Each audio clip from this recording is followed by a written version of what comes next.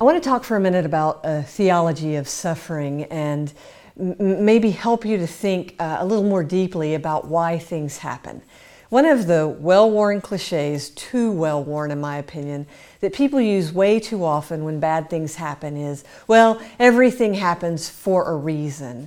Well, I guess strictly speaking, that's true. Everything does happen for a reason, but you know what? Some reasons stink. The Holocaust happened for a reason, but it was an evil reason. 9/11 happened for a reason. And the people who actually made 9/11, the events of 9/11 happen, they would say that they were following the will of their God, but we know they were not following the will of the one true God. 9/11 happened for a terrible, religiously wrong reason. People die every day because they're part of a fallen world. People have abortions every day out of desperation. People's children, their young children die and break parents' hearts. And all of those things happen for a reason, but a lot of those reasons stink.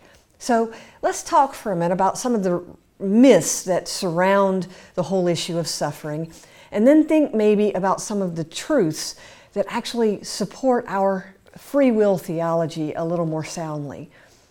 So first of all, the first myth is that all suffering is caused by my sin.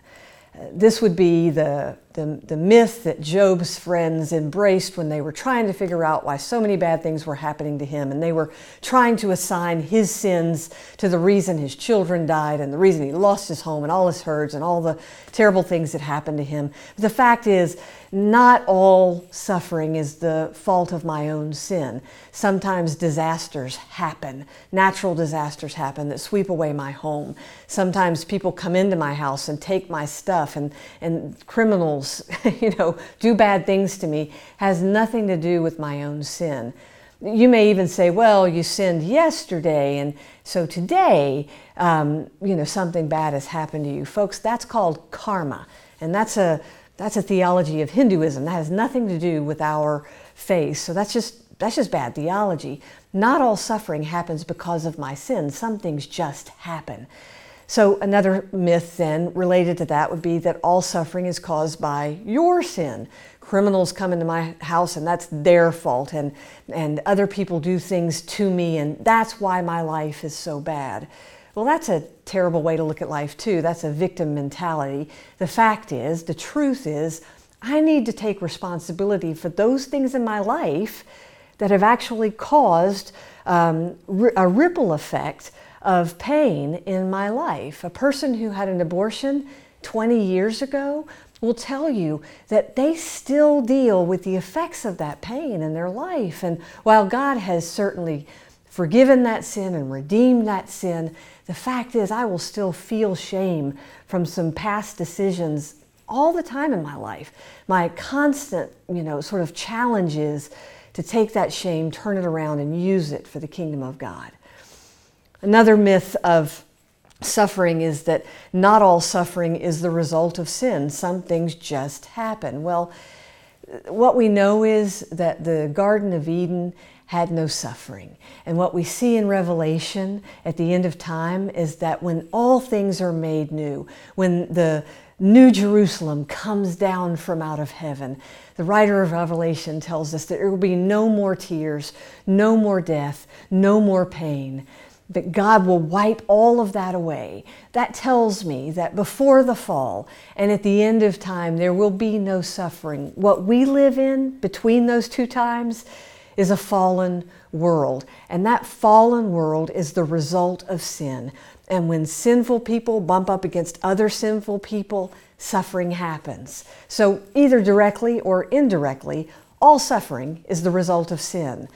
Another myth, suffering is good, that I should embrace suffering because God is using it for my good. Well, while God does use even my own pain and He can redeem my own sin and make it a good thing, suffering in itself obviously is not intrinsically good because suffering is part of the fallen world, and that's what we're trying to move the world away from and toward the coming kingdom.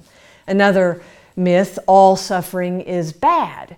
Well, again, God can redeem suffering. The cross is proof of that. God can redeem anything. Ask any recovering addict, and they can tell you that God can redeem anything and make it useful for His kingdom. Another one, all my suffering is God's fault. Well, obviously, for obvious reasons, that's not true. God does not cause my suffering, but God can use my suffering. Another myth, all suffering is Satan's fault.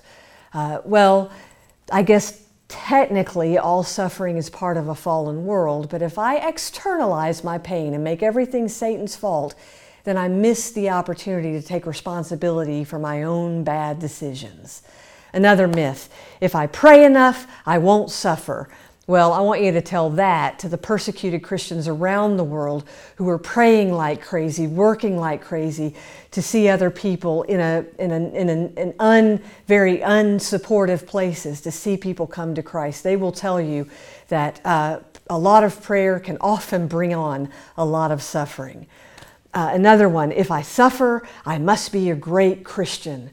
Well, again, that keeps me from taking responsibility for my own bad decisions. Sometimes I suffer because I'm a great Christian. Sometimes I am a great Christian who makes bad mistakes. Read David's story if you want more proof of that. And then finally, all Christians suffer greatly on earth.